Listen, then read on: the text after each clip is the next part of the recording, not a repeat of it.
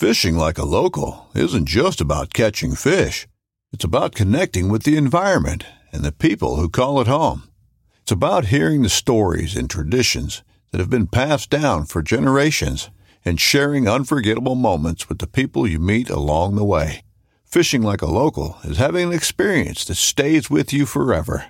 And with Fishing Booker, you can experience it too, no matter where you are.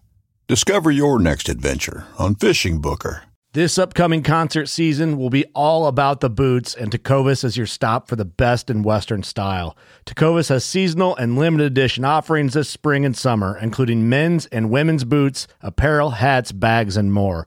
All Tecovas boots are made by hand in a time-honored tradition with timeless styles that are always on trend. And Tecovas has first wear comfort with little to no break-in period. It's hard to find this level of comfort paired with this level of style.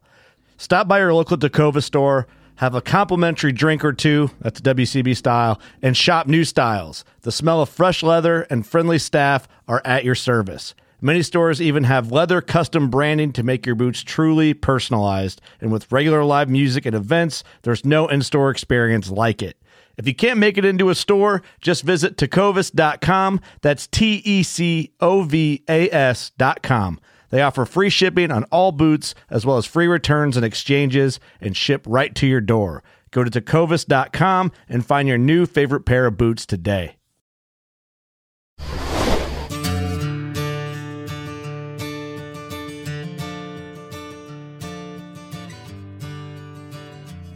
Awesome. Okay, we're good.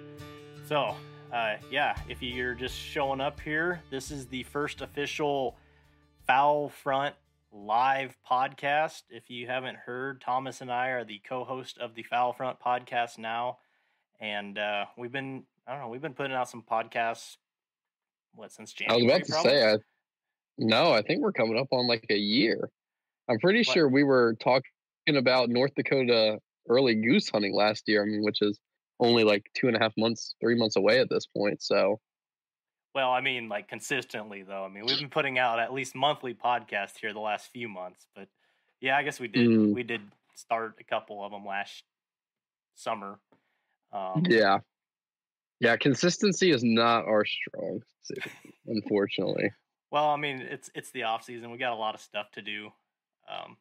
We say that during waterfowl season. That's our excuse during waterfowl season too, is that we have a lot of stuff to do, and now we're in the off season. Like, well, we got a lot of stuff to do. Yeah, that's true. Luckily, most of my stuff. I mean, my hunting has came to an end here. I finished out turkey season with my second tom. We were only given 2 tags this year, and I was able to get him. I mean, he was close and came right in on a rope. Or on a line, and so yeah, we're done with turkey season now. It's, I guess, fishing and off-season projects. Morels. Yeah. I guess my audio was out when a couple people asked about morels. I did find some Monday. We finally got some rain, and I went out and walked, and I think I found about 5 pounds or so. Actually had some morels, sauteed morels, with a dash of rosemary, and I put those on some antelope loin I had for lunch today, so that was pretty tasty. What are you finding, like the big yellows right now? Yeah, we were so dry. Most of the state's been super dry when the grays typically would show up, so now it's just yellows, now that there's moisture, and I would give them a week, maybe 10 days tops before they're all done. So. Yep. But my theory on morels, and there's probably some scientific evidence to it too, but when you find like a dead tree that's recently died or been cut down or knocked over by whatever, go there the next year if you have adequate conditions, and you'll find morels. Because that's where I found a bunch where I found them this year, and where I found them in the past is where those trees have been disturbed. So little morel tip. Yep. There actually is some science behind that, and I might butcher this, but basically, like, morels is a fungus that, like, the mycelium lives under the leaves in the soil and stuff. Yeah. And so, like, when a tree dies, that creates stress on that mycelium. I'm guessing it has some sort of symbiotic relationship with the tree. And so it puts up those the mushrooms to spread the spores, since the mycelium is no longer going to be able to thrive in that area. Like, it's the same reason that when they have big wildfires out west, the next year you go to those big wildfire burns and there will be morels everywhere, because they're trying to put up their spores to spread out of that fire area. Yeah, makes sense. I think I've heard like you said, mycelium mat, and they tap into the trees, and there's like an exchange of sugars, I think, and then the mycelium helps collect water for the tree is how that works. But yeah, once the tree's like dead, it's like, oh crap, we gotta get out of here. So it shoots up a mushroom and shoots spores everywhere.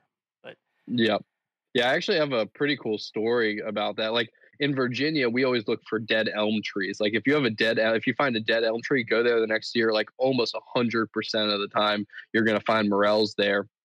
And my parents live in the middle of a city. Like, think of a middle city, like basically townhouses, like just concrete jungle. And so we would always obviously come back from the mountains or wherever with morels. And our neighbors right behind us had like a little yard box that had an elm tree in it, and they cut it down. And the next year we get back from picking morels up in the mountains. I was like 8 years old. I was like, "Hey Dad, look, there's morels right there." And he was like, "No way. Like, we're in the middle of the concrete jungle. Like, there's not morels right there." And like, sure enough, like, obviously we had probably brought the spores there. The spores were there probably weren't spores there to begin with, but we'd brought the spores there. And then when that elm tree died, it sent up like 8 morels. So pretty wild to find morels in the middle of the city. Yeah, see, I don't have elm trees here. I've got hackberries and like a cedar tree in my backyard next to my garden. And every year, like, when I'm cleaning the morels, I'll dump all the water just out there. So I'm hoping eventually they'll pop, something will pop up and I won't have to look as hard for them, but nothing yet. Yeah. Might be worth like trying to do like a little burn there this fall or something. Cut the tree down. Yeah, or just do that. What questions did we get on your community post? Okay, should we go ahead and answer those? Yeah, I don't know if you got any on yours. We only had 2 here, and yeah, I don't think I had any. I tried to I don't think you could comment on mine. Like, it was weird how it shared. Yeah, that's just YouTube. I guess if anyone has any questions, drop them in the chat. We'll get to them. But Dan O'Brien asks, what size bismuth would you recommend for geese and divers? So I'd say like number 3s, number 4s. I don't know. I mean, I'm sure you could use number 2s, but I mean, that the bismuth, my experience with bismuth is that it hits pretty hard. So I would think, I mean, 3s, 4s, like I'd try and shoot them in the head anyway. Like, obviously you don't want to shoot a big fat honker or a diver in the body or the wings if you can help it. So I just think go with a little bit higher pattern density and aim for the head. Yeah, I'd say probably 5s for divers. Just, that's what I typically use and haven't had any issues there. And then for geese, 4s or like Boss, what I use has a 3-5 mix. That's pretty good on honkers. At least for me, it has been. Yep. Okay. And then the other one seems like both you guys are using inertia-driven shotguns. Do you prefer them over gas-operated? I don't think I've ever owned a gas gun, so. See, I actually use both during the season. My Versamax is gas, and my Benellis are inertia. So that's a tough one for me. I just like the simplicity of how easy inertia guns are to clean. I have taken apart a gas gun before, trying to clean a buddy's gun, and came out it ended up being 25 pieces on the floor or something, versus my Franke, you break it all apart and it's 6, 7, 8 pieces. So I like the simplicity of the inertia guns. You gotta clean all the gas ports and stuff, and it can get filthy, especially if it's one of the few guns you use over a season. So I don't know. I'd probably just go inertia. Yeah, I wish someone I'm sure there probably is, but my only issue with the Benelli, Franchi, inertia guns is just the locking bolt head. Like there has to be a better design where it doesn't, because like that's where people always talk about the Benelli click. The Benelli click comes from you just getting like just enough dirt in there where that locking bolt head won't rotate and lock into place. And if they would find a way to make that bolt head a little bit more consistent, I think it would make their guns a little bit more reliable.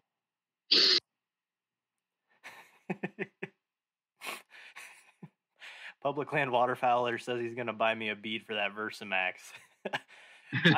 When I bought it, it had 2 beads on it. It had the one in the middle of the rail there. I can't even think of the name for it right now. And then one at the end. And over time, they've both fallen off. So I don't really need them. Yeah, I'll take them if someone's going to replace them for me. I mean, they say you should shoot better without a bead. Like for like the principles of shotgunning, like a bead is totally irrelevant. Like the only thing you really need a bead for is turkey hunting. But like when you're wing shooting, you should not be focused on that bead at all. Yeah, no, I totally agree with that. Oh, okay. Let's see. Make sure we didn't miss anything. Sorry about the sniffling. I got first day of allergies up here, so I got to start taking some allergy meds. Oh boy, is that what was it up there where you got like super allergic to? Was it wild rice? Wild rice, yeah, yeah. I went out picking wild rice and broke out in hives. That was not fun. I also like didn't end up getting any wild rice. Like I was too early, so like all there was just like pollen everywhere, and the rice was still like pretty green. Just an abomination. I mean, I learned like I won't, like if I go to pick wild rice, I know to wait. But yeah, made some mistakes that night. It literally looked like I went to the bar and just got sucker punched. Like the whole one side of my face was just swollen. Yeah, I think you sent us a video or something of that. That was pretty funny. Yeah, I got a good picture of it somewhere. See, I'm lucky where I don't, like the only thing I'm super allergic to is like poison ivy and, oak and sumac, those 3 with the aerosol oils or whatever, however you pronounce it. I like it. I have to go to the doctor if I get it to get steroids for it, but I don't get like the breathing, all the pollen and stuff doesn't affect me. Yeah, I think that's probably from a side effect of growing up in the concrete jungle. Is like I'm not allergic to a ton of stuff, but like grass and pollen just tear me up. Yeah. So we heard about my turkey season, Thomas. I know you missed one at what was it, 5 feet or something? 5 yards, yeah. 5. Okay, 5 I don't know. Whatever. And I don't even know if 5 feet would be possible. Well, I mean, obviously it would be possible. Like you're shooting a extra full slug show. Yeah. Minnesota's been pretty good. Like it's so different up here. I mean, the part of Minnesota I'm in is literally flat as a pancake. Like you can find some creeks and river draws, but like literally if you got up above the tree line, like above the trees here, got up 100 yards in the air, you'd be able to see 10, 20 miles in any direction. There's no terrain. So it's way different than what I'm used to back home. Their turkeys are also weird up here because the only way they survive the winter is by like hanging out around cattle yards and stuff like that. So like at the beginning of the season, they're in like these 300, 400, 500 bird flocks, and they act more like cattle because they've literally been living with cows all winter and like eating corn out of their shit. But like this time of year, it's more typical turkey hunting. The birds spread out. It's easterns up here, so it's not that far off from what I'm used to, but just like very different terrain and very different wintering styles or wintering behaviors, I guess. So I went out. We actually did like a cool little turkey camp trip 2 weekends ago now. It was me, Corey, his daughter, and then her boyfriend. And so we split up in the morning, and Corey and his daughter went out, and me and her boyfriend went out. And I called in 3 toms for him. He shot one of those, and I did not have a tag, unfortunately. So the other 2 just kind of walked around and were checking out their buddy. And then Corey and his daughter didn't get one, unfortunately. And I actually just bought my tag yesterday because it's weird up here. You have to like pick a week. So like they have like A season, B season, like A through E. So like their season runs from, I think, like the second week in April all the way through the end of May.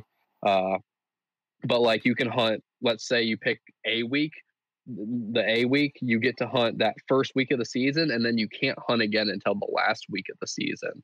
And it's only a one bird season up here. So I decided to just wait until the end of the season to buy mine. I'll be able to hunt these next 2 weeks. Guess how much a non-resident turkey tag costs up here? I don't know what it costs in Nebraska, but I was pretty surprised by the price up here.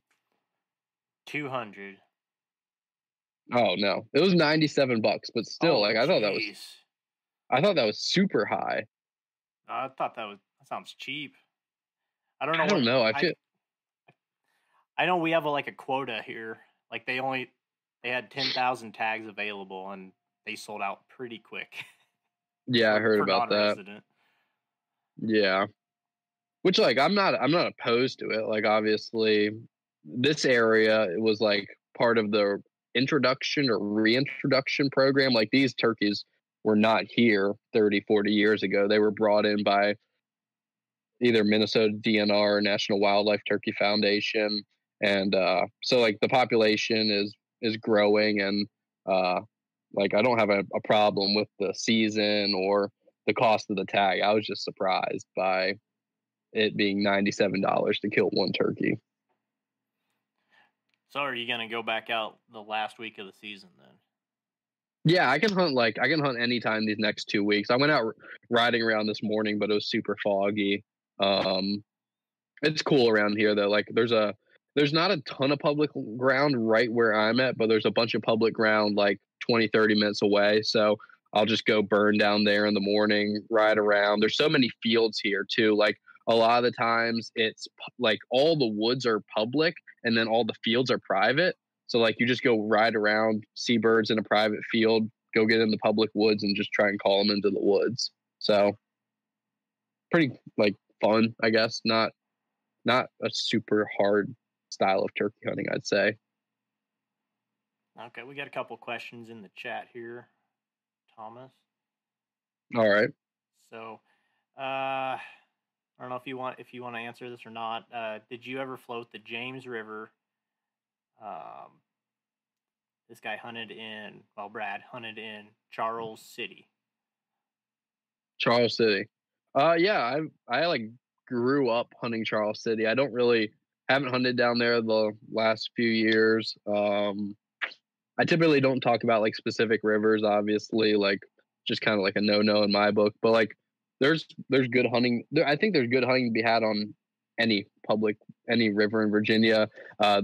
The thing I would say about the James is that there's a lot of boat traffic out there with bass tournaments and stuff like that, and not a lot of food. So the best success I've ever had out there is in super duper cold weather. Okay. And then Peyton asks, any new products or anything this upcoming season? So I just got something new that I'm really excited about this week. I went to the greenhouse to pick out all my my peppers and tomatoes and stuff. And they have a new, at least to this area, new breed, new hybrid, whatever you want to call it, of jalapeno pepper called a Megatron. And I asked the lady working, okay, what's the deal with this? And she said it's the same kick as a jalapeno, but it's bigger and it's bred specifically for jalapeno poppers. So I am pumped to go get on some doves, and then hopefully these things grow exactly how they're supposed to. Because I've grown decent sized jalapenos before, but it seems like they never hold the dove breast or the teal breast and the cream cheese and then all the bacon too. So if it does all that, I'm gonna be really impressed. But so I'm excited about that, and then I'm sure I'm gonna really get into more. Well, I have been the last couple of years at snow goose, so I'm sure I'm gonna buy a lot more snow goose gear, get a lot more of that, and I don't know. We'll see what else I can come up with. Mm-hmm. I don't know if I'm gonna get it. I don't think I'm gonna get a new gun this year. I'll say that. I think I've had enough new guns for a little bit. If I did, it'd be like a 16 gauge or something like that. Oh my gosh. Well, I need a 16. I'm trying to track down a 32 and a 24, but that's like almost next to impossible to do.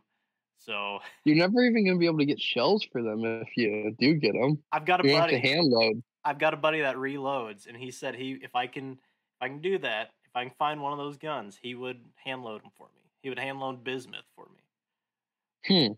So are the holes easy enough to come by? Well, they sell boxes of shells for I think both gauges overseas. So okay, I would assume you could find them here and there, and I would if you reached out to some of them companies, I wonder if they want it like custom send you some or something. Like if they're sending them across the ocean, why wouldn't they just ship them here around the States too if someone wants them? Yeah, that makes sense. I don't know. Yep. You got any new products or anything you're adding to your arsenal?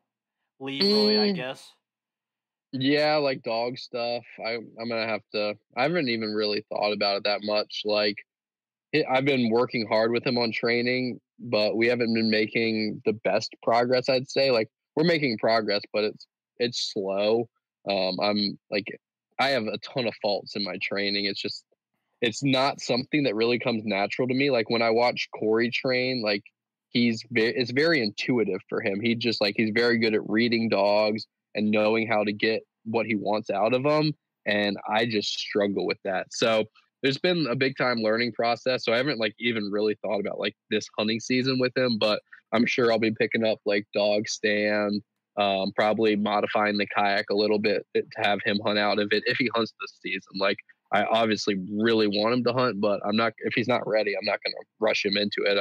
I feel pretty confident that at the very minimum, I'd be able to get him on some like easy walk-in style hunts. But ideally I'd love to get him hunting out of the kayak this season. I think that'd be really fun. Besides that, we're working on a bunch of new stuff for DRC. I can't talk about all of it in depth yet, but like new duck calls coming out, new goose calls,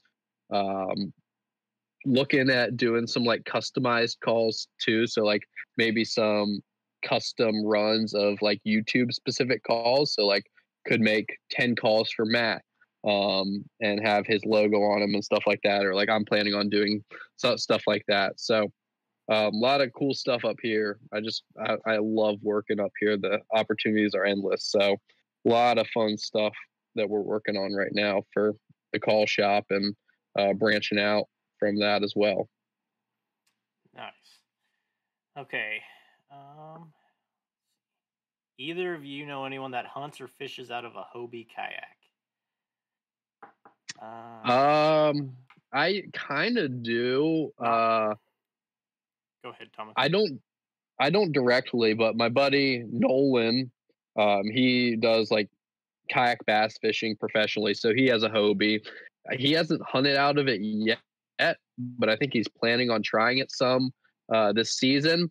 But his younger brother actually has used it before, and actually has like used it jump shooting, which is something I've always thought of. Like ever since I got into jump shooting, I was like, you know what would be sweet would be a pedal drive kayak where you can literally have your gun at the ready all the time and just pedal with your feet, have some sort of little blind to block your knees so there's next to no movement. And those Hobies have a sweet rudder on them too. My hang up was always that there's a lot of sticks, down logs, stuff like that in the rivers that I float. So I felt like that'd be a pain for obviously having that rudder sticking down in the water and having to portage and stuff like that. Those kayaks are extremely heavy. I've helped Nolan load and unload his several times.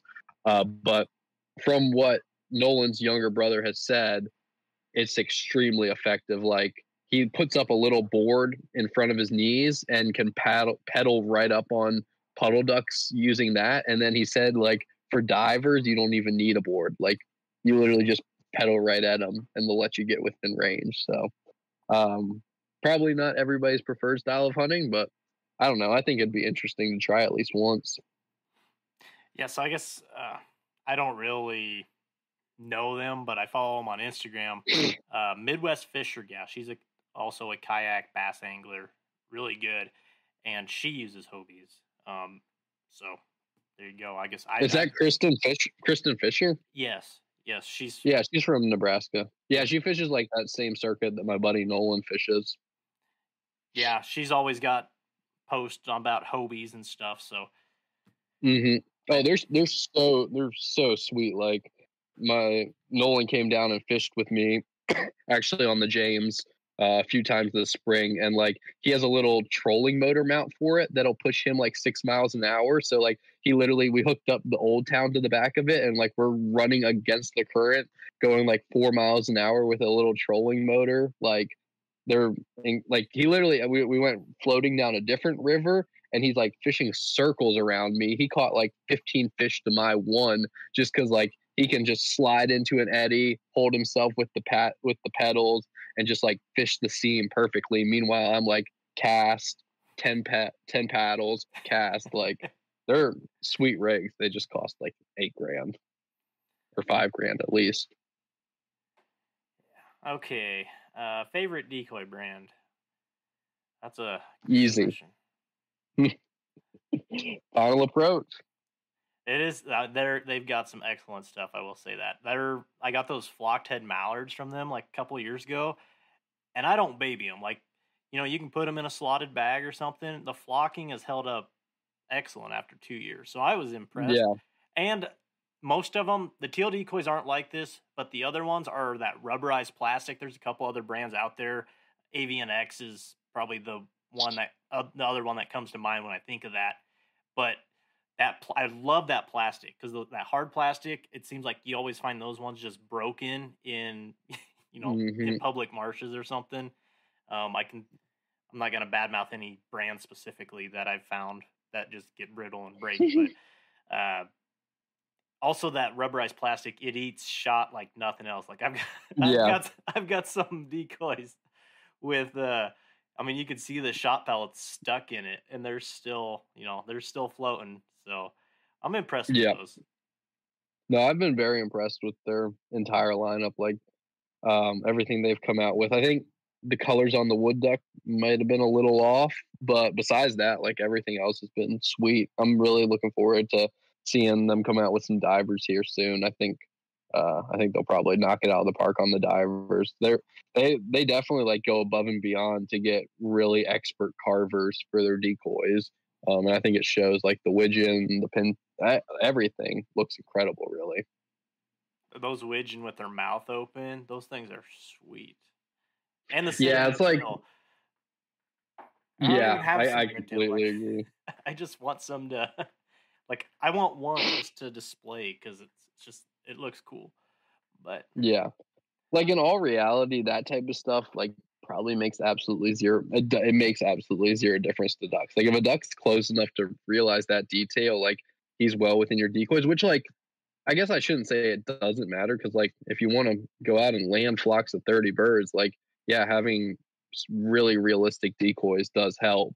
But like I think a lot of the stuff that I really enjoy about them is just like the functionality of them and how durable they are. Like I've had, I don't know, 4 or 5 dozen other decoys for going on 2 seasons now, and I have not had a decoy fail on me. Like haven't had a keel break, haven't had one of those hook clips rip out, like nothing. So really durable stuff, which is what I care about the most.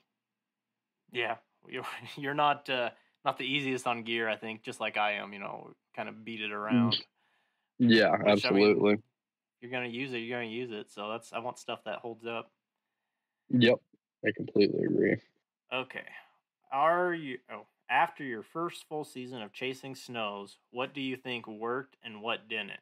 And what would you change from this season?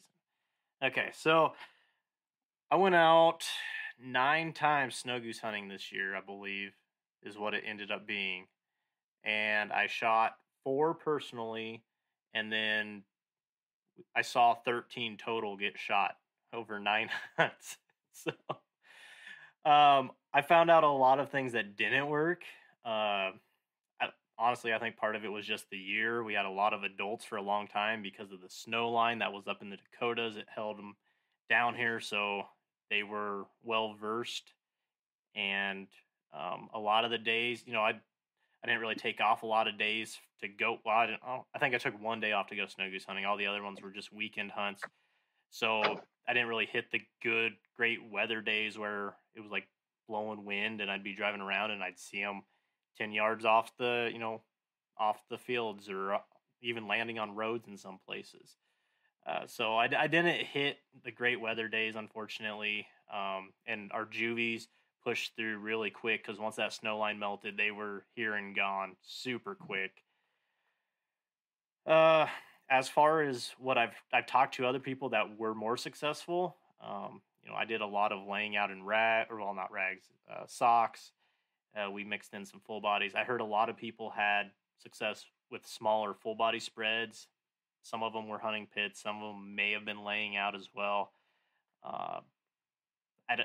And I heard they used less motion, less flappers, less silo socks, all that. So I don't know.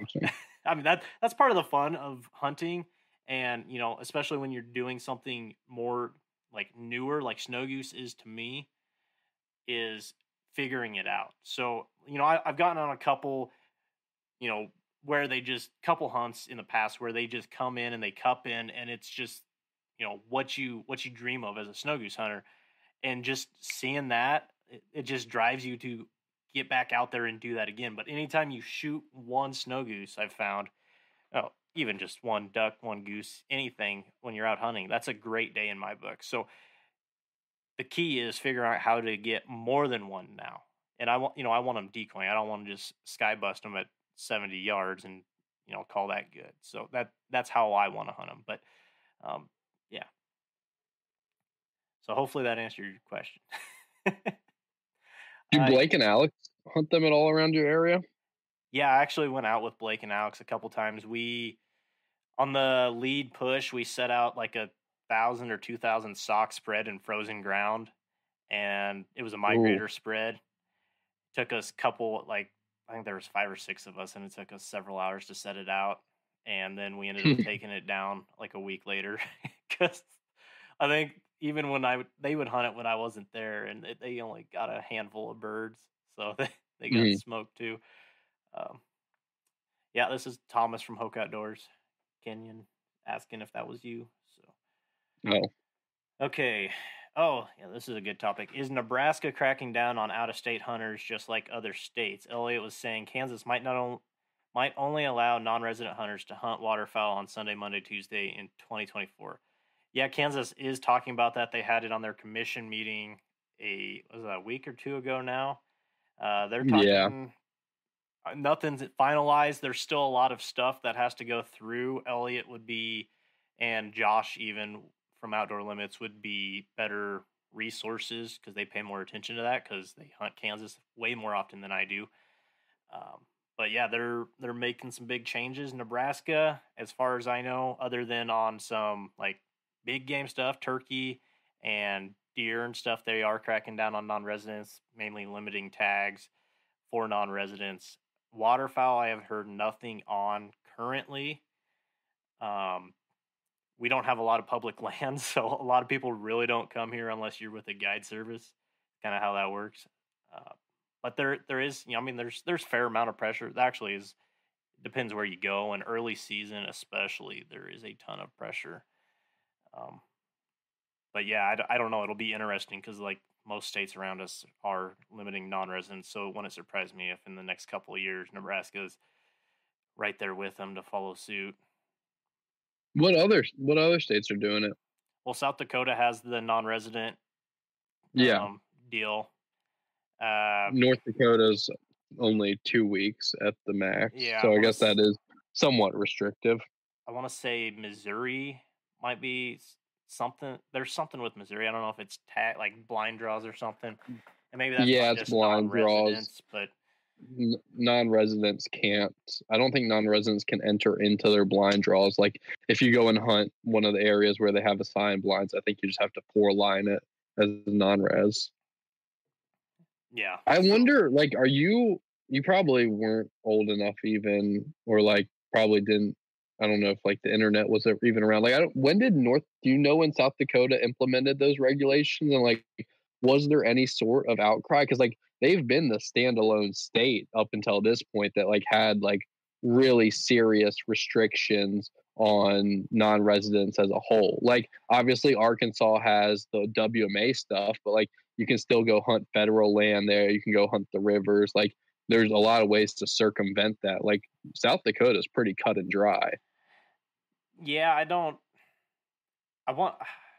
can't remember when that lottery thing went into effect, but I don't think it was, it wasn't, it's still fairly new is what I'm trying to say, I think. Okay. I mean, ever since I've got into waterfowl hunting, like, and I guess it probably like in the last 5 years, I would have paid attention to anything like that. Like, it's always been like that. So when I first started going out hunting, I wasn't actually hunting, because I was only like 3. We still had the point system here in Nebraska. So instead of a daily bag limit of this many birds, Nebraska was one of the last states to get rid of the point system. And I want to say it was right before 2000. It was like 99, 98, somewhere in there. So, yeah, I wish I would have saved some of them duck guides from back then, like my dad. I wish he would have saved some of those. But yeah, when I first started out going out duck hunting, we were on the point system. Huh, that's pretty wild. Bring back the point system. Oh man, I don't know. I'm not even gonna touch that. There's always like online debates about how the zones here are in Nebraska. So I can just see a lot of people up in arms about the point system too. Well, like, it takes a lot of, or it put a lot of trust in the citizen, is I guess the way to say it. Because like, from my understanding, like, let's say a mallard hen's an 85-point bird, you get 100 points in total. You go out and shoot 2 teal and then shoot a mallard hen, you're supposed to stop right then because you're over 100 points. But like like, let's say you went out and shot 9 teal, you're at 90 points. You could still shoot a mallard hen at 90 points. You're well over 100 points, but you didn't have over 100 points when you shot her. So like, I think maybe I'm completely wrong. I thought that's the way it worked. Like, because I'd heard that basically it was tough to prove that people were doing stuff incorrectly on the point system, because there was a way that it was set up to stop people from targeting specific birds or shooting, like by making mallard hens such a heavy point bird, like they were trying to stop people from shooting them basically. Yeah. And there's still people like the old timers, across the state, they'll talk about game wardens. They would carry the body thermometer to put in the duck, so they could test, when you shot that hen. Now, if that would actually hold up in court, I don't know, but that was the whole urban legend back in the day, is the game warden would carry, or at least some game wardens would carry with those body thermometers. That's pretty wild. Oh, here's one for you, Thomas, while we're kind of on the topic of bag limits. Have y'all heard if the Atlantic as a whole is going to 4 mallards? North Carolina changed their daily limit to 4 for 23-24. Yep. So Atlantic population mallards are back up. Like, I think 1.2 million was the survey last year, which is really good. I think I'm almost certain it was north of 1 million at least. And the thing that I saw that like is kind of throwing me for a loop is that, so like, the way that they do the limits now is based off models, basically. Like, they do a duck survey. They say, hey, we think we have approximately 1.1 million breeding mallards in the Atlantic Flyway. They then plug that into a model, and that model just spits out a number and says, all right, this is how many birds can be harvested sustainably. What I read is that, like, the model said that we should be at 4 birds 90 something % of the time, or like 80% of the time. So I don't know how that's going to work. Like, is it going to be 4 birds from here on out if the numbers stay consistent, like 4 birds for 4 years, and then all of a sudden we go back down to 2 or 3 for a year? I don't really know how that works. But yeah, from my understanding, the Atlantic Flyway as a whole is going back to 4 mallards next year. And then also our goose limits are going back up. So like in Virginia, the AP zone will be back up to a 2-bird 45-day season. That'll be the same on the Eastern Shore of Maryland. And then I'm guessing up in New York, they'll go back to like a 3-bird 45-day season, or maybe even a 3-bird 60-day season. So hoping to see Steve Nuns make some videos again. They went to a 1-bird season just like we did this past year. And it seemed like he kind of quit making videos. So hoping to see some stuff from up in his neck of the woods. I always enjoy watching other stuff from the Atlantic Flyway. So. Oh yeah, I love watching Steve's videos. He does a great job. So if you guys haven't checked out Steve Nuns, definitely go check him out. He's got some really. I don't think shots. He posted. Yeah, he's a great shot. I don't think he posted a single video last year. Like, and he had kind of started talking about it. I think he also had some gripes with YouTube and just like the way YouTube was working. But yeah, I watched his videos were some of the first that I watched just because they were like the most relatable to what I grew up doing. Yeah. Or some of my first waterfowl experiences. Okay, so got a couple comments here. Apparently the lottery system, I was mistaken. The lottery system has been in place in the Dakotas for a lot longer. I could have sworn there was something, maybe they changed something up. I don't know. I don't pay that much attention, I guess, to South Dakota. Yeah, I'm gonna have to try and draw for down there this year. I meant to last year and completely forgot. Also, like, it's kind of complicated. Like, I obviously, if you do a little bit of research, it's probably not that complicated. But like, if you just like type in South Dakota waterfowl lottery and then look and pull up the page, it's like 10 different zones, and it's kind of weird to try and figure out which zone you'd want to be selected for, especially as a non-resident hunter who's never been there before. I'm trying to find the exact year that all these point system bag limits went away in each state, and there's not a lot of good data on it. You want me to? Do you have any more questions in there? Yeah, if you want to go through the chat. All right. Yeah. Figure out how to.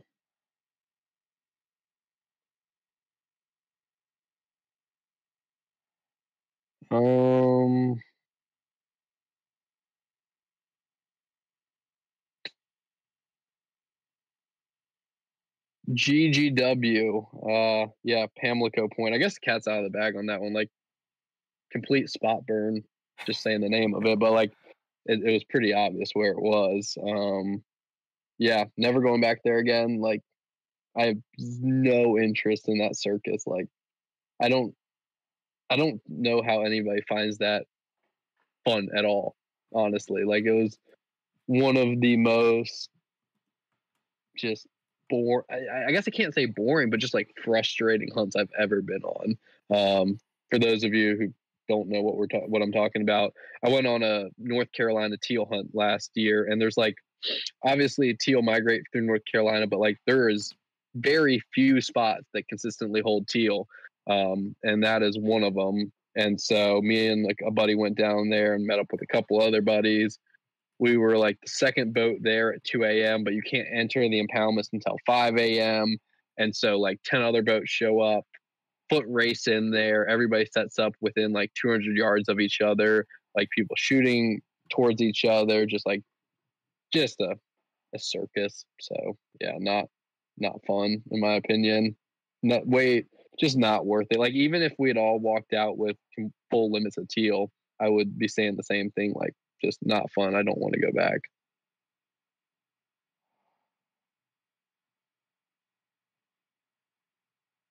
Husker Nation asked, is the bird flu pandemic over? Heard a lot a few months ago, and folks worried about the conservation season might be dropped, but haven't seen much recently. I don't know. I haven't seen anything from it up here. From my understanding, it tends to not be as prevalent during the spring, like as birds spread out into breeding pairs. I think that's why there was talk about it affecting the conservation seasons, because snow geese are one of the few birds that are still in those giant flocks in the spring. But I saw it firsthand this fall. I went down to Arkansas in November just for a couple days, and we were literally watching snow geese fall out of the sky. And all the guys down there thought it was because there had been that big freeze up north in Minnesota, North Dakota, South Dakota, and the birds were just really tired from flying. But then, like a couple days after I left, you started to see Facebook posts about these huge die-offs on the roost there. Like, people were taking videos of just hundreds and hundreds of dead snows and dead ducks. So I feel pretty confident that what we saw was the beginning of that kind of spread on the wintering grounds down there of the avian flu.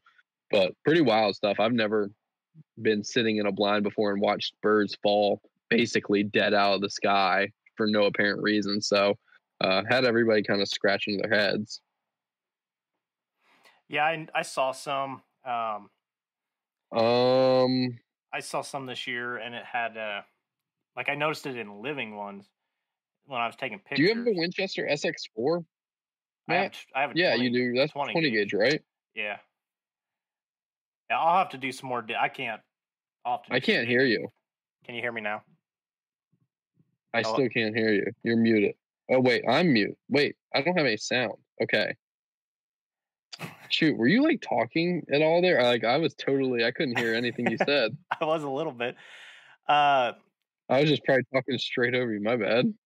No, you're fine. So I was saying that I did notice bird flu in a few birds, mainly when I was taking pictures, actually, because you can see if they have a bluish film over their eye, they say that that's an indicator that they have the flu. And then if they're acting different than a typical bird would, that's a good indicator as well. But luckily I didn't notice it that much. It was mainly in Canada geese that I noticed it in. Oh, gotcha. Any news on your SX4 that shot high? Yes, I sent that in. I didn't even use it last year. I sent it in last year, and they fixed it. There was an issue with the barrel. So yeah, I just never really picked it back up again after I got it back, because I was just used to using the 20 gauge or the 28 gauge and the 12 gauge. But all my guns other than my TriStar 28 gauge are fixed and hopefully working now. Very nice. Very nice. Minnesota Greg Outdoors asked, any Minnesota hunts planned? I'm not sure if that's for both of us or just me. I'll be hunting Minnesota just as much, if not more, this fall. Planning on staying up here. Probably, actually, I don't know. It depends. Like, I really like it up here. The winter is pretty harsh and their season ends kind of soon. So I'll probably still try and kind of head south for December, January timeframe, but planning on hunting up here September, October, November, up until the freeze up. Trying to kind of branch out. The only gripe I had from last season, and it's only like a gripe on myself, is that like I only hunted like the same 3 spots up here all season long, just because like they were not a far drive and they were really consistently good hunting. But I do want to kind of try and spread out and do some different styles of hunting up here and explore some new territory. So you're going to make a drive up here, Matt? I was actually meaning to talk to you about that. I know we kind of planned on it last year and it fell through, but I would like to get back up. Well, I've never been in North Dakota. Yeah, I'd like to get up for an early season goose hunt in North Dakota. I'm not doing early season goose this year. Come on. No, I don't want to wait till September 1st. I got spoiled my first year, and then like last year we got our teeth absolutely kicked in. And then this year they just got a bunch of rain out there. They had a bunch of snow out there. Like, the thing about it is to have like a really good August, like, especially because their early goose season runs until like mid-September, maybe even like third week in September, because that's when their duck season opens and goose season opens along with that too. But their early goose season, like, you get molt migrators in September. So it's a very different style of hunting than the August hunting. Like, the August hunting, you're just hunting resident birds. And the first year, it was a drought year, so the wheat got cut super early. And then last year was a wet year, so like there was no wheat cut. And I have a feeling like maybe it'll be another drought summer. I hope not, but I have a feeling it's going to be another wet year up there. So like, especially, I mean, maybe that last week in August will be good, but like that first week of the season, if there's no cut wheat out there or very little cut wheat, like, it just, the pressure is outrageous. Okay. Well, you just dashed all my hopes on that deal then. Well, like, there's others. No, I mean, I don't want to. I actually have a wedding one of those weekends. So. Like, what I would say is, like, South Dakota has a August goose season, and they have silage corn down there. Maybe they have silage corn somewhere in North Dakota. I've never seen it. I'd be much more interested in going and trying to hunt silage corn down there that, like, you pretty consistently know is going to be cut at a certain time of year. Okay, so we had some people ask, okay, about the 28 gauge TriStar. Yeah, so first 28 gauge I ever bought was a TriStar Viper G2. It shot well enough. Actually has a high pitch little pitch after each shot. You can kind of hear it in some of the videos. Over time, though, it would jam up randomly. So you might shoot twice, you might shoot once, and then you couldn't shoot anymore after that. And there was the shells would kind of get caught in it. There was a burr in it. The stock has since cracked on it as well. When I first bought it, I had to send the barrel in because the chokes that I ordered for it didn't fit. The threading was off, so they had to, rethread them so it fit the chokes that I had. To TriStar's credit, their customer service is amazing. Like, easily some of the best customer service I've ever dealt with, and they were really timely in getting it back to me. But I mean, it didn't matter how much I cleaned it, didn't matter, whatever. So I need to send the rest of the gun back in, but I bought my Benelli and I kind of didn't want to mess with it anymore. So hopefully get it fixed and then sell it so I don't have to worry about it anymore is my plan. Thomas, do you want to buy a 28 gauge? No, I have one now. Well, okay. This is news. No, I told you about this. I bought one for my sister last year, before dove season. It's a Mossberg International, so it's made by one of the Turkish companies. Turkish made 28 gauge, basically a TriStar. Bought it for her. Like, she likes it, she uses it, but like my dad, like, she doesn't really go hunting with my dad. So like, I'm the only one that takes her hunting. So if I'm not home, she's not going to go hunting. So I was like, can I just bring this up to Minnesota with me this year? Like, you're obviously not going to go hunting unless I come back to hunt with you in September. So I have that with me. I towed it around the turkey woods yesterday when I went out. So yeah, I'd like to shoot turkey with it, but pretty sweet little gun. Like, it's a sweet swinging, sweet shooting gun. I shot it in Texas on one hunt. So that was my first time using it for ducks. Or no, I shot it at Pamlico Point on that teal hunt too. So yeah, kind of weird to bring it back to there, but I've used it a couple times. But I don't know. I'm so used to shooting my 12 gauge. Like, I don't like switching. Like, I feel so confident and consistent with that Franke that shooting at actually anything else, like, puts me way off my game. Corey has a 20 gauge SB3. Love how that feels. Like, love how it swings. I don't shoot well with it. It's like I'm so used to that Franke at this point that's I don't know. It's the only thing I feel really consistent with. Well, part of that might be the rib system between the Benelli and I'm not sure what Franke's how they do it, but Benelli has a higher rib typically. That's why everyone says they shoot high. It's just it's the European versus the American model. Yeah, just you got to float the bird. Yeah, no, I'm pretty sure Franke's are a raised rib too. Okay. Oh, okay. I want to know who at Fox News watches Matt's channel. Yeah, for real. That was wild. That was super cool. Congratulations. You made it. Yeah, I had no clue. Guess any mainstream news isn't really cool, but like if they're like you made it to the best of the worst. I don't know. Not to diss you. I was just literally sitting at work and I get a notification on my phone like someone tagged me in this video. And they're like, "Did you know about this?" I was like, "No, that's pretty cool. That was really cool." So yeah, it's super cool. Yeah.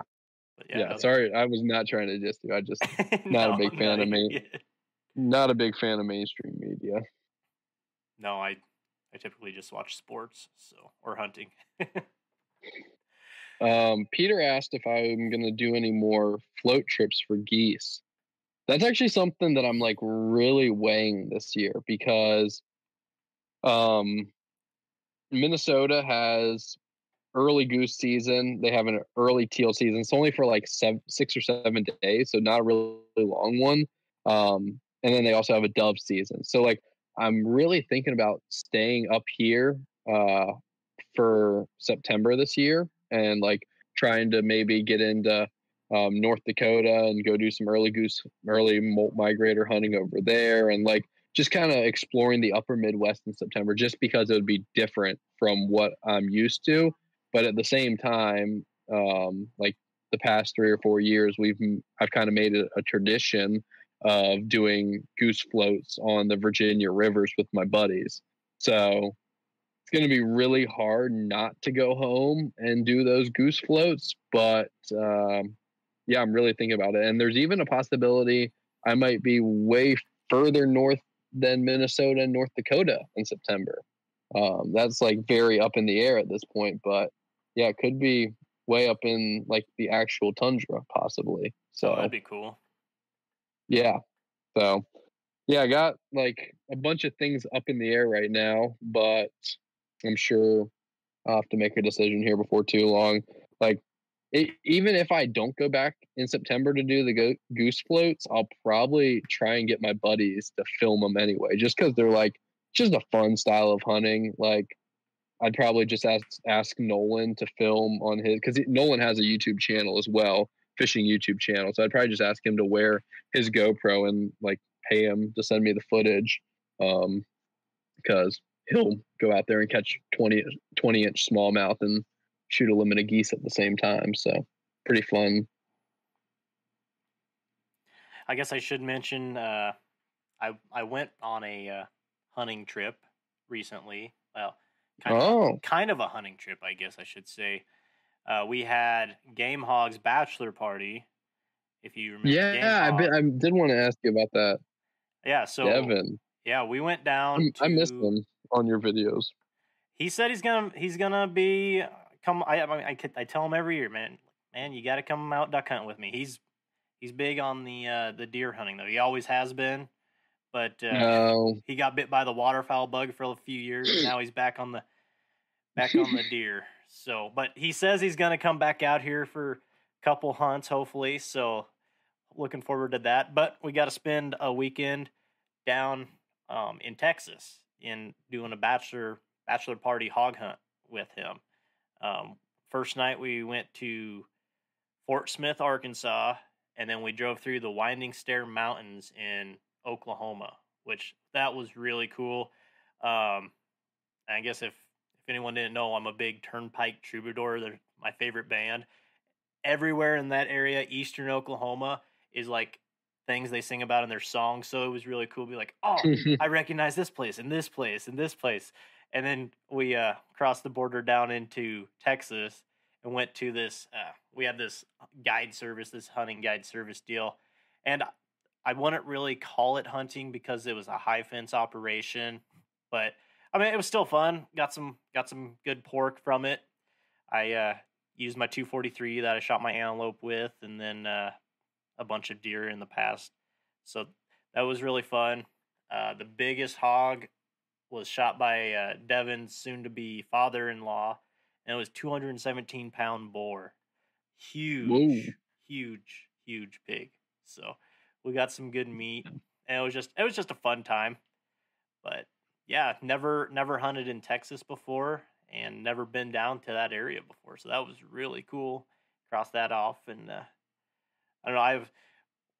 The guide has a bass pond too, and I asked him. I was like, "So do you get any like ducks down here?" Like that's the first thing I asked him when I found out if he had any or when I found out he had some ponds and stuff. I was just really curious about that, and he said, "Really don't get much. A few gators." Really? Yeah. How far were you like in the tree area? You said like Eastern Texas, kind of. Yeah, we were. Where was it? I want to say Naples, Texas, is where about that area, somewhere in there. Okay, I gotcha. Yeah, because it's weird how it works out there. Like Texas is, I think, such a cool state for waterfowl because like you get over on the eastern side of the state and like it's kind of like it is on the East Coast. Like your farm ponds and stuff don't really have that many birds, and like there's a lot of swamps and natural stuff that they get on. Like, but versus like if you take like a 2-3 acre farm pond out in West Texas, like it's 100% gonna have ducks on it. Like, just any sort of water out there is money. So I just think it's super interesting how it varies in one state, but Texas is absolutely huge. So makes sense.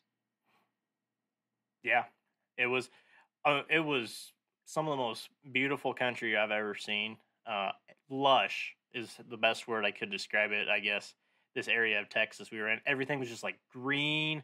There was pine trees mixed with like oak trees, and then a whole bunch of brush. I mean, it makes sense how hogs could just like overpopulate there really easily because they can just hide so easily in there. It was humid as crap too. I'm not used to the humidity, and just I was dying. It was 90 degrees each day, no wind the first day we were there, and like 90% humidity just killed me. Like I was like, this is why I hate summer. And I always think it's so. I think it's so funny, like the things that Midwesterners appreciate and complain about. Like, I don't know, just from like my perspective, like y'all think like anything green is cool and like humidity is the worst thing to ever like happen. Like it's really funny like how people across the country value things differently. I don't know. Probably like a really basic point, but I don't. It's just something I always find interesting.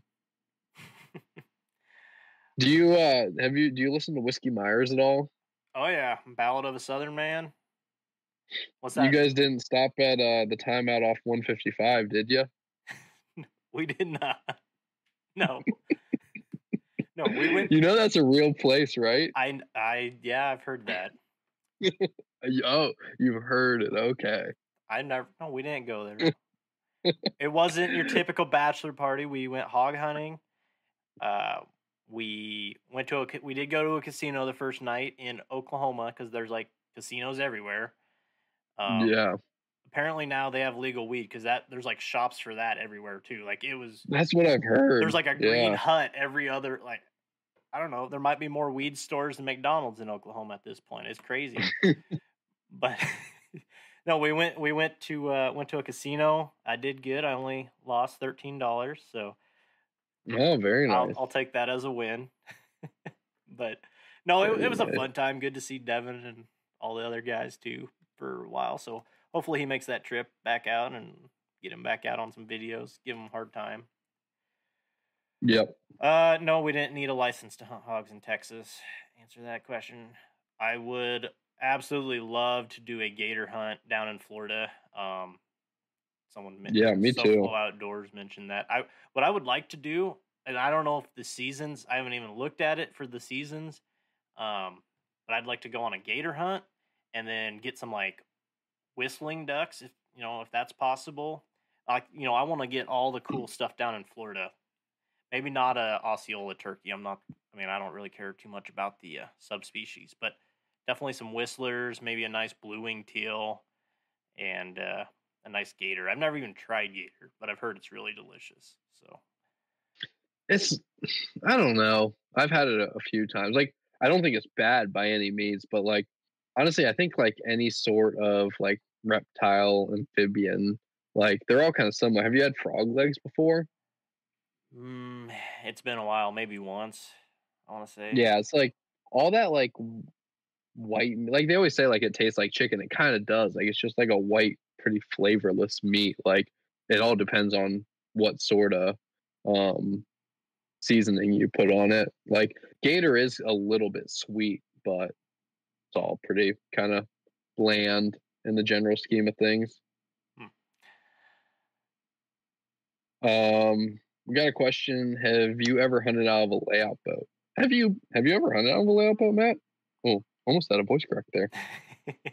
No, I haven't ever hunted out of a layout boat. Is it legal to hunt out of them in Nebraska? Yeah, you could, and there's not a ton of places. You could probably do it on some of the like the big reservoirs, and even some of the maybe like a nice farm pond too. If there's a push day, you can get like ringers and stuff. But as far as like sea duck hunting or something, no, I've never done that. I think it'd be fun. I think I would miss a lot because I do not shoot from that position. Like I can count on the number of times in one hand I've shot out of a layout blind. So I just hate shooting from that position. But I'd be open to try it at least once. It's really fun. Minnesota's super weird because like there's only three areas in the state where you can hunt out of a layout boat, and like there's a huge push of divers that comes through, but like there's, I don't know, 20 lakes within an hour of me that would be awesome for layout boat hunting. Like I would probably own a layout boat up here if you could do it, but the only way you can you can layout boat hunt on Lake of the Woods, I think on Mille Lacs, and then like part of the Mississippi River. And otherwise you have to have your boat partially concealed within vegetation, which like completely defeats the purpose of layout boat hunting. So super dumb. Minnesota's like great about that. Like probably I love the hunting up here, but like they have so many dumb arbitrary laws, like just makes you shake your head. Ooh, okay. This Florida trip might have to happen. That SoFly Outdoors just keeps adding to it. So no, I definitely want to get down there. I'm hoping I can draw my swan tag this year. That's my number one ticket on where I'm heading this year. I've got one. Where are you going to draw it for? Utah? Yeah, so I got one preference point last year, whatever you call it, and they say as a non-resident you can draw with two. You can. Why don't you I don't know if it is how pull a North Dakota one. Well, I just want to. Because what are you gonna try and freelance it down there, or do you have contacts? I've got some contacts, but I guess I want to go and I want to hunt because I want to just hunt swans. I'd hunt ducks too. Yeah, absolutely. I want to see like I've only been to Utah once. I want to see like the Great Salt Lake and just the mountains and stuff. I want to take all that stuff in too. So it's kind of a scenery deal, but also bag a swan and maybe some other cool ducks too. Well, I don't know. We'll see. You can shoot a trumpeter there. Yeah, but if you do that, you can't shoot a swan for like another 5 years or something. If once they hit that quota, swan season's done. It shuts down. Yeah. So I don't want to be that guy. I don't want to be that you're guy. Kind of a D-bag. Yeah. I don't want to be that guy. The thing is, like, I'm not going to name drop, but like there's people on social media who have specifically talked about going there to shoot a trumpeter swan, like full well knowing that like if they do it, like they're just adding to another bird in the quota, like shut the whole season down. Like, so yeah, it's like pretty sad how selfish some people can be. Yeah, and that's there's some of that with the sea ducks I've been hearing too. Like, the Harlequin duck in particular is, well, I think they've shut down the season in like Washington. Mm-hmm. Because people were, everyone wants a nice drake, which they're beautiful ducks, but it takes them several years to reach breeding age. And so everyone's going out targeting these drakes for taxidermy purposes or just for trophy purposes. And it's decimating the population. So as much, that's, I want to be cognizant of that is basically what I'm trying to say. Like, I don't want to do irreparable damage by just because, I want to, hunt one of these. So I would definitely make sure it was a tundra swan if I was going out there. Mm-hmm. Yeah, it's not like, I don't think it'd be that hard to tell. Like, I've never really seen them side by side before, but I've seen tundras up close and I've seen trumpeters up close. They sound nothing alike, and trumpeters are absolutely massive. Like, if you're like people who like claim a case of mistaken identity, I could understand at first light or last light, but like any other time, like, you just don't know your birds. Well, so when you do this, at least in Utah, you've got to take a swan test. Yeah, I heard about that. It's pretty, it does a pretty good job, I feel like, the main difference besides size and the sound, but for a trumpeter between a tundra is the tundras have like a little yellow tick on their bill. So you got to watch for that, which, with the 28 gauge, I don't know. I don't know if I have full confidence in my ability. I mean, basically, you got to shoot them in the head. You got to shoot them in the head anyway. Just shoot TSS. I would 100% take the 28 gauge. Well, no, I'm gonna take it, but I don't know if I'm gonna go after the swan with it. I'll have my 12 gauge as well. Nah, go after the swan with it. Like videos. You said, you have to shoot them in the head. Like, even if you shoot them in the body with, like, obviously you might break a wing with like 12 gauge number 2 with number 2s or something, but like, there's no point in shooting them in the body. Yeah, you want like because there are some guys that I've seen do it on YouTube, and I messaged them like, what are you using? They're saying like 9-shot TSS out of it when they use like a 28 gauge. Some guys even use a 410. I was like, holy cow! But I definitely want TSS to, no matter what gauge I'm using. Oh, Tim in here with the jokes. Gosh, that's a good one. Dog, cat, and like people's grandma. I feel like I've seen at least a couple stories this year about them just like snatching people down into the neighborhood retention ponds down in Florida. Jeez. Yep. Was it? Hey, that's like. I was thinking there was like a gator in Kansas last year that was loose, or a couple of years ago. Do you remember hearing there was about that? No, I didn't hear one about that. I heard one about in like New York. There was like one in Long Island, or not Long Island, like Central Park. I thought it was like, they thought it was someone's pet gator or something, got let go, and it was like on the Missouri River or something. But maybe I could just be totally botching that, but I could have sworn it was in Kansas. Jarrett Beck asked, how are we brushing in blinds? Artificial or natural? Grass. I use natural. Yep. I prefer the natural stuff. When I was working down in Texas a couple years ago, we had this blind grass stuff that's like an artificial grass. And I did like that.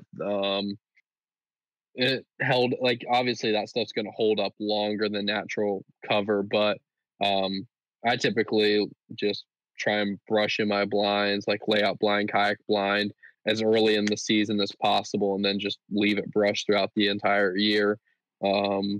Little tip for you. I'm guessing most people know this now, but the best tool, I think, end all be all tool for cutting brush is electric hedge trimmers or gas powered hedge trimmers. Yeah, you can chop a lot of grass really, really quickly with a good hedge trimmer. So if you are like doing A-frame hunting or hunting with layout blinds a lot. Definitely something to invest in. Okay, we'll get right back to that. I just found it though. Dead alligator found in Kansas River, March of 21. So I wasn't crazy. I knew there was something like that. All these years blend together anymore, but yeah, there wasn't an alligator found in Kansas a couple of years ago. But yeah, one thing I do want to mention though, when you're going out with that natural grass, make sure it's not an invasive species that you're harvesting. Typically, I've seen a couple guys use for their A-frames and boat blinds Phragmites in my area, and that is just it's an invasive species. There's a native Phragmites as well, but typically what we have around is the invasive Phragmites, and it's really easy to just get a lot of it and brush your stuff in, and it looks good, but it is a pain on native wetland ecosystems. So just make sure. Yeah. And I think you can get a nice ticket if you're, spreading it as well. So just make sure you're not using noxious weeds to brush your stuff in. Yeah, the two that we always tried to avoid in Virginia were Phragmites and Johnson grass. Just like you said, bad on the ecosystem.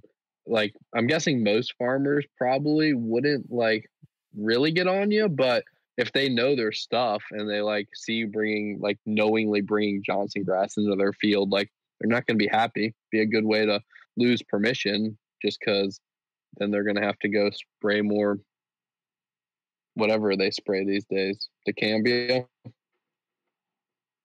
Or is that pesticide? Sorry, say that again. You cut out there. Oh, what's dicambia? Or am I pronouncing that wrong? Dicamba. It's a super strong herbicide. Yeah, that's what I thought. Yeah. Yeah. So, is it anything like a Thule? From what I can tell, and maybe where's it? Public land waterfowler could help us out here. Thules are just like cattails, as far as I know. Nah. Are they not? Thules are Thules are bulrush. Okay. I don't know. Yeah, I always thought, because if you've been watching Tyson's videos for a long time, he calls them Thules, always has. So I thought Thules were some weird plant that they only had in California. And then I go hunting down in Texas. I'm like, oh, they have Thules here. And then I'm like, wait, take a picture. I'm like, that's just bulrush. You see that everywhere. It's nothing special. The ducks do like it. I love hunting out of bulrush as long as it's not too thick. It makes great cover, and you can kind of bend it and manipulate it. So I've made little gun holders out of it before, and been able to put my blind bag on it and stuff like that. Versus cattails, unless it's a really thick stand of cattails, you can't really use them to hold anything up. They're just too flimsy. Yeah. Okay, so we got a few more questions in here. Y'all ever plan on hunting Michigan? Absolutely. I would love to hunt Michigan. I just need to make it happen at some point. I watch our buddy Jordan's videos from up there, especially those early ones with all the trees, just different colors. Because that's part of what I like to do is hunt in different areas that are just really scenic to me. That's why I like going to the sandhills. That's why I like hunting around mountains, when I go to Wyoming. That's why I want to go hunt Utah. I like the scenery. So some of those areas like Jordan hunts up in Michigan, I would absolutely love to get out on a hunt like that.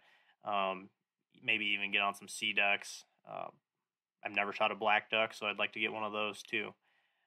So that is on my list. And then, get some good walleye up there. And there's a lot of stuff I want to do up in Michigan too.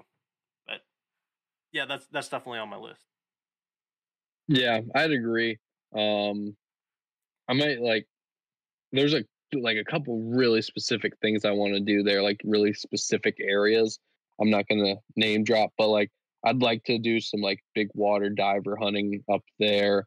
The puddle duck stuff that Jordan does looks really cool, but it looks very similar to what I'm used to on the East Coast. So I would probably, like, if I was able to get over there, I would be more inclined to go hit the big lakes and try and get in a layout boat or go hunt canvasbacks and other big divers doing that.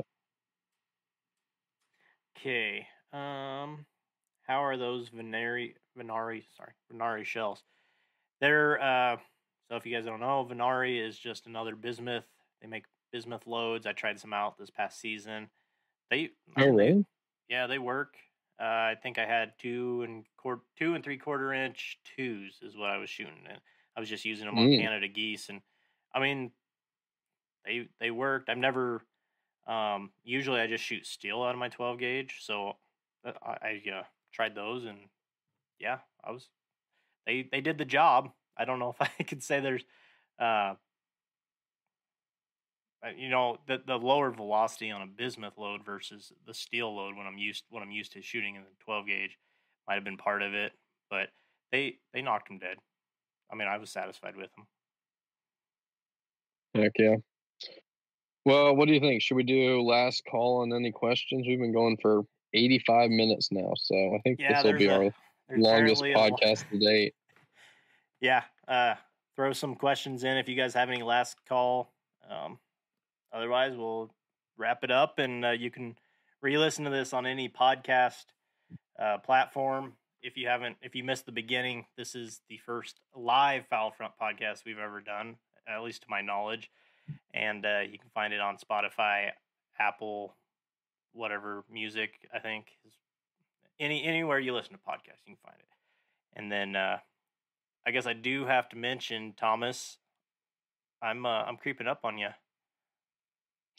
Yeah, about that. I've been kind of I don't want to say it. I've been kind of a I've been, I don't know how to say it. Like, I've not been, I'm going to try to say this, like, I guess politically correct, like family friendly. I've not been good about posting videos. I've said I was going to post videos and didn't, like, haven't lived up to my promises at all in terms of videos. I do have a lot of videos on the backlog. So got like 15 hunts from last season. Those will be coming out this summer. Going to be doing Leroy videos. I just, like, I don't know. Like, I don't love adding a camera into that element. Like, I'm already trying so hard to get so many things right with him that, like, having to worry about filming that too is not something that I find enjoyable at all. But, like, got Leroy stuff coming, got for sure a bunch of hunts coming. So we'll see about you catching me. Should be a fun fall. It's going to be fun. I love me and Matt, I think I could speak for you when I say, like, we love the friendly competition. Like, it's incredibly lighthearted. Like, we'll probably go back and forth in it. Like, from an outside perspective, it might not seem lighthearted, but, like, it's just kind of fun. Like, bunch of banter, and I like. At the end of the day, it doesn't matter a lick, but it's like, it's fun. I like, yeah. That's what when Jordan and I were doing those races, that was absolute fun. Just having all the, like, making the memes and the stupid little videos and stuff. That was just so much fun. So I had to make one for Elliot, and I had to make one for Titus. So, I haven't made one for you yet, but we'll see what happens. We'll see. I don't know. I'm really looking forward to putting out these Texas hunts. I got 5 hunts from Texas from this year, and 3 of them are probably, like, the 3 best mornings of bird action I've ever been under. Just, like, incredible stuff. So I'm really, really pumped for those. Okay, one last question, and then we'll call that a podcast and live stream. If you guys like these live streams, let us know, and we can definitely do more. Maybe get some other guys on here, do some guests and stuff. What was your first duck, Thomas? Mallard Drake, jump shot it off a creek, and I think I was about 12 or 13 years old. Mine was... What about yours? Give me a second here. Mine was a Mallard Drake, and he had that on his leg. That's the only one I've got, and that's like, it's close to 20 years now. It might be 20 years since I shot him. So that was the only one I've gotten since, duck or goose, but a banded mallard drake. So, yep, that was pretty cool. Yeah, it's pretty wild. Well, probably a good place to wrap this one up. I just want to say, like, we appreciate everybody who stuck with us through this live stream. I know, like, 8, 9 o'clock, 10 o'clock if you're on the East Coast on a Thursday probably isn't the most ideal time for most people, family and all that sort of stuff. So appreciate everybody who had time to tune in and watch and drop a question or two. Yeah, thanks, guys. Be sure to check us out. We have a Facebook group for the Foul Front podcast, so if you want to go over and join that, appreciate that. And you can check out all the other podcasts on, kind of like what I just said, Spotify and all the other places you can listen to podcasts. Be sure to check out Thomas's YouTube channel, Hoke Outdoors, and mine, High Prairie Sportsman, and we'll catch you on the next one. See y'all.